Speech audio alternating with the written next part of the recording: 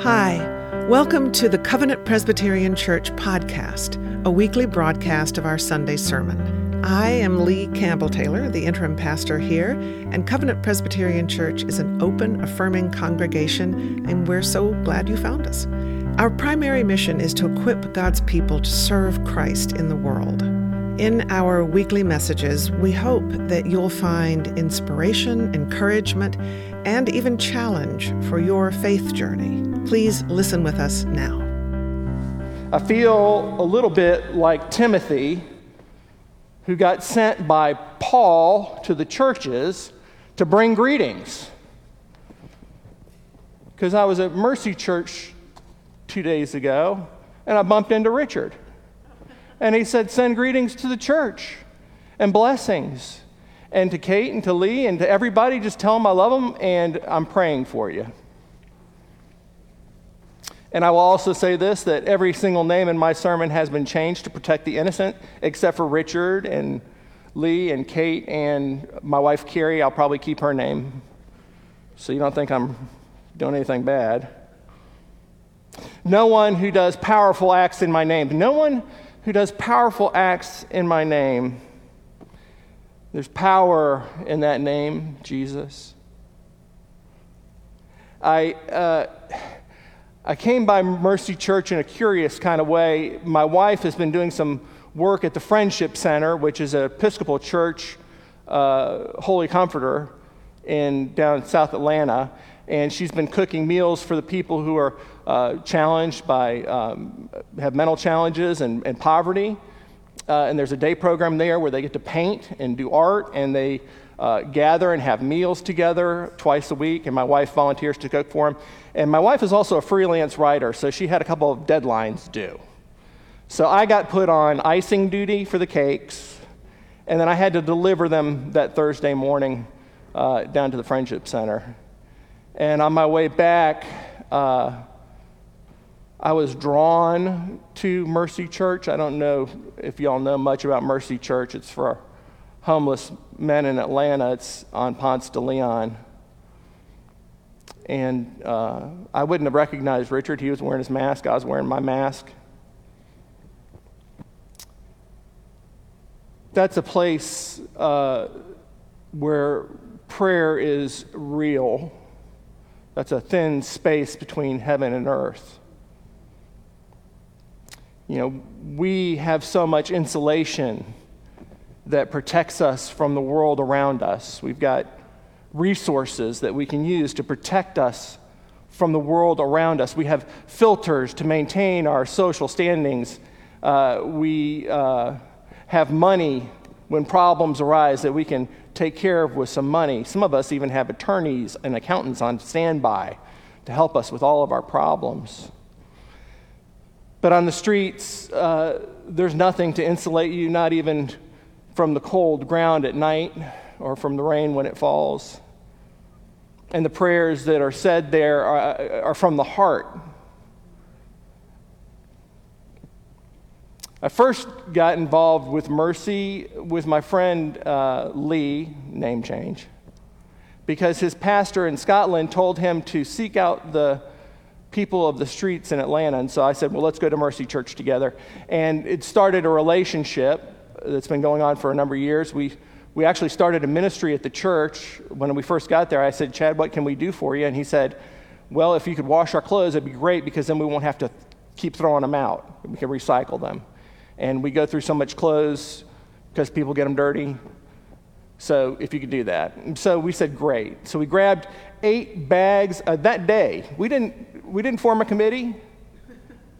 Okay? Grabbed the 8 bags of clothes. They stunk. And we wrapped them up in plastic. And we brought them into the sanctuary on Sunday, and we plopped them right down there in front of the altar. And we prayed for the people and for this ministry that we were going to launch. And it was 2 of us that were going to launch this ministry. And we would take those clothes to the laundromat, which was halfway between Mercy Church and our church. And we'd wash those clothes. And as we put them into the dryer, we would say prayers and read scripture in a small room in the back of the laundromat.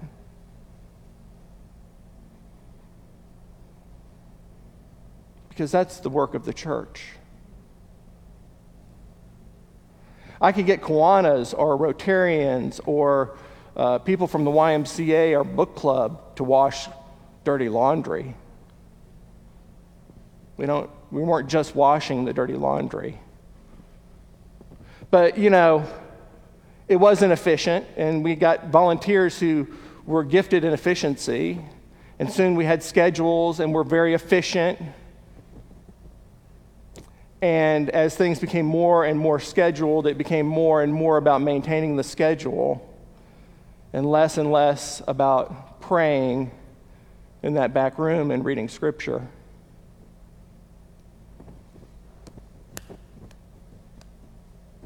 And I'm not judging here, okay? I'm sharing with you stories of my journey of faith. I'm sharing with you my journey.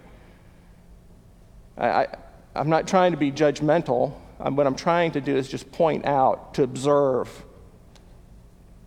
how things change, how, my fault for not making it clear that the work that we were doing was praying, that the washing of the clothes was incidental, that the real thing we were doing was praying as the clothes dried.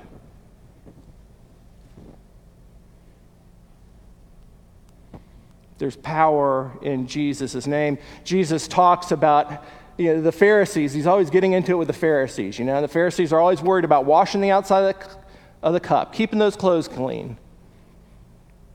And Jesus says, you're so concerned about the outside of the cup. Why don't you worry about what's on in the inside? And that washing was cleaning the outside of the cup, but those prayers were cleaning the inside, cleaning our insides, cleaning the filth and the grime from within us. Amen? Are you with me on this? It's a hard space for us to go to, that space. It's a thin line between heaven and earth. That place where people don't have filters. My friend Lee, which is not his name, said to me after worship there, he says, I could never pray like that at Memorial Drive Presbyterian Church. What would Mrs. Thurston Howell III think? I could never pray for my uncle who got thrown in jail because he got drunk and hit my aunt. What would Mrs. McGillicuddy think of me, that I come from those kinds of people? I can't pray like that. I can't pray like that. But at Mercy Church I can. Because all the filters are taken away. There's no need to maintain the facade that I've got it all pulled together, that I'm a loving family and that there's nothing wrong.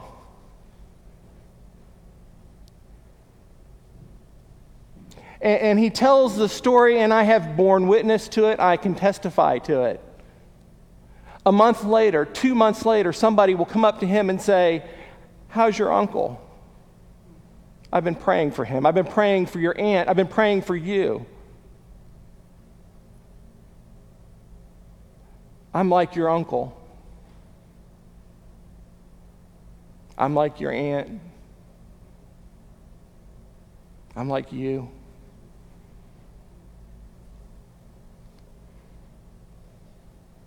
Nobody wants to have the marquee out in front say anything other than, "Come enjoy worship with us at 11. How many of us would show up if the marquee out front said, "Come worship with us at 11. We're going to list everybody's sins, starting with the pastors. Everything she did this week that was wrong. We got a long list, so it's carried over on the other side."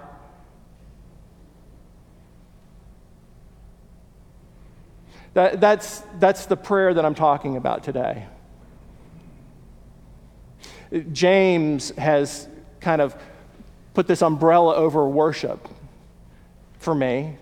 My scripture conversation, my scripture prayer this week has all been about James. Are any of you happy? Sing song of praise to God. We did that. Glory to God. Y'all were awesome. The Holy Spirit is working back there. But the ones I want to talk about are any of you suffering, you should pray. Are any of you sick, you should call for the elders of the church.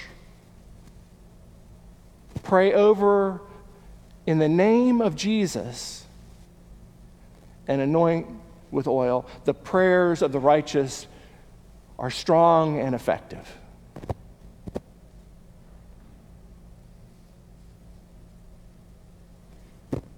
I saw, a while back, I saw Tony Campolo, who's a Baptist evangelical, written a lot of stuff. He's an interesting guy.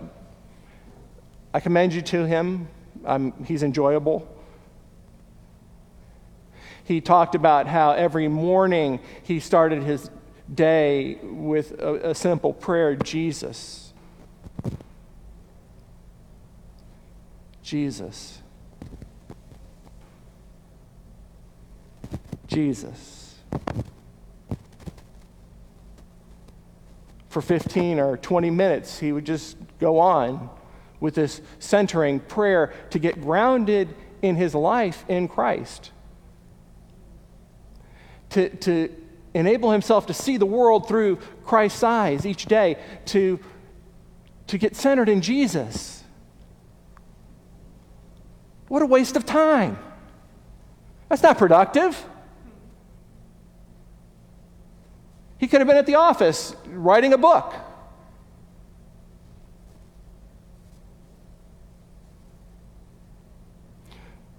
What a waste of time struggling to figure out how to get the clothes to the laundromat. What a waste of time making sure that the detergent is there and that you have enough volunteers. That's the waste of time. Being centered in Christ and doing what Christ calls you to do, it doesn't matter whether there's 100 people or 3. Our task is to be centered in Christ and to do what we're called to do.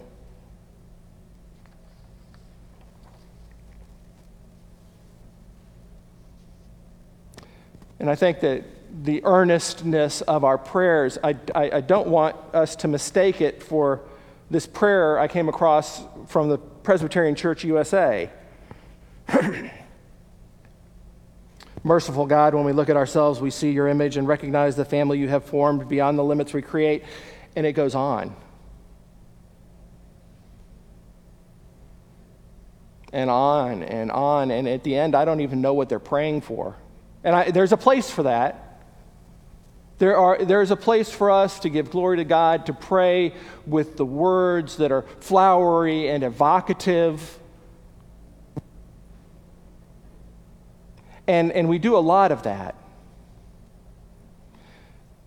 But my encouragement, my exhortation, what I feel called to really preach about is that transformational prayer that sticks with us all day long.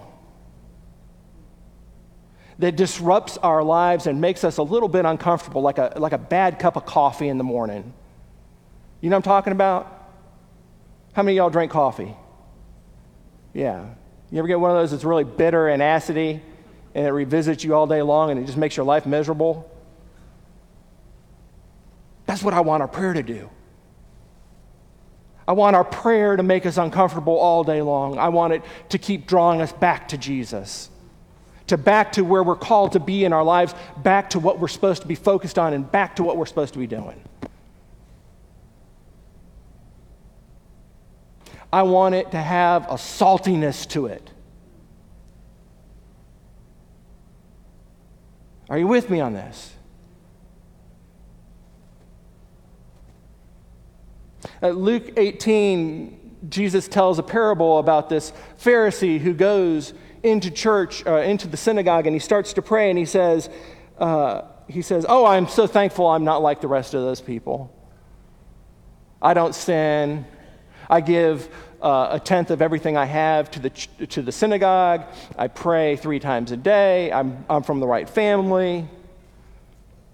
And he lists off all of his bona fides and qualifications to get into heaven.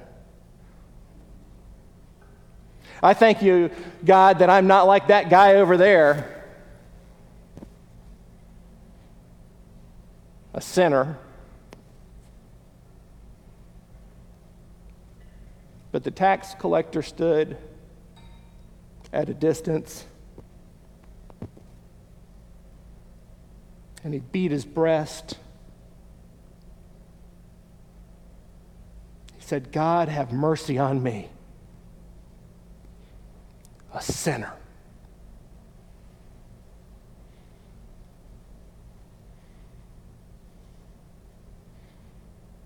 And that man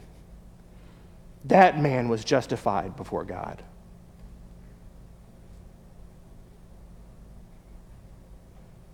God, have mercy on me, a sinner.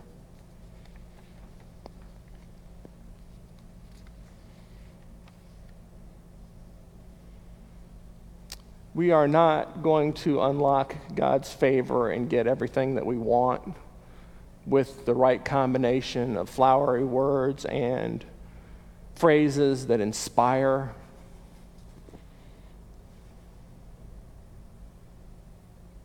Do y'all ever sing that song, Shepherd Me, O God?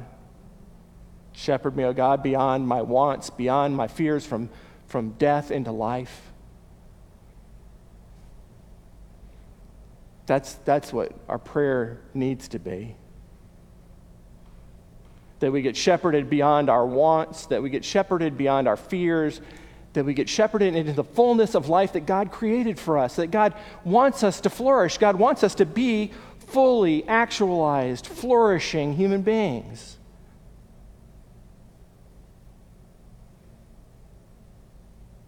But we've got to get centered in Christ.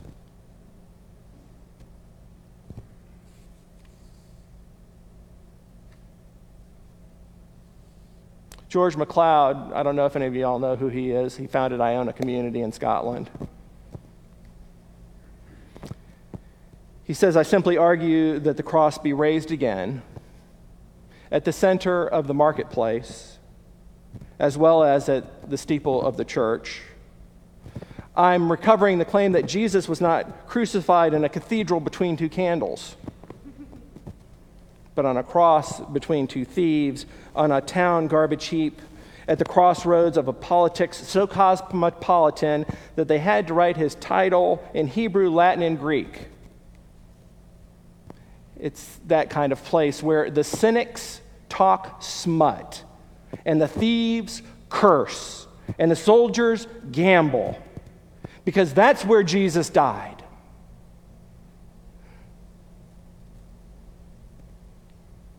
That's what he died about. And that's where Christ's own ought to be. And that's what church people ought to be about.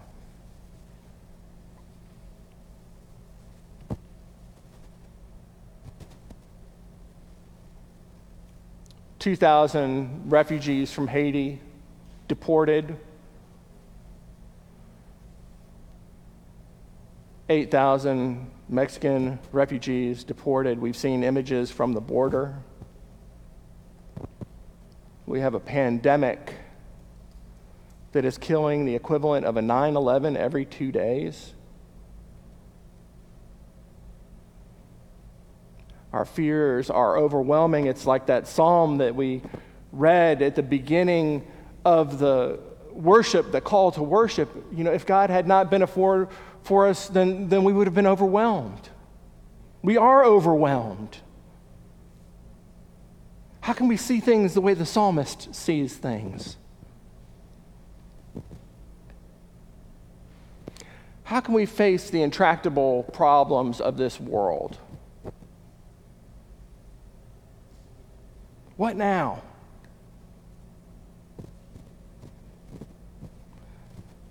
On YouTube, how many of y'all know how to use YouTube? Raise your hands. I'm just checking. How many of you don't know how to use YouTube? Raise your hands. All right. Gotcha. On YouTube, there's a video entitled God on Trial And there's a scene that has always stuck with me. It's at the end as the Jews who are at Auschwitz are being taken and murdered. They decide that they're going to hold a rabbinical trial for God, and they hold God accountable to the covenant. And after this trial, as people are being led off to their death, the question is, what now? What now? God has broken the covenant. God is guilty. What now?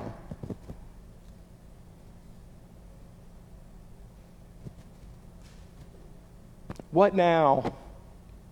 Now that God is guilty, what now? And the rabbi says, now pray. From time to time, before the mountains were even born, before the earth will become from everlasting to everlasting, you are God.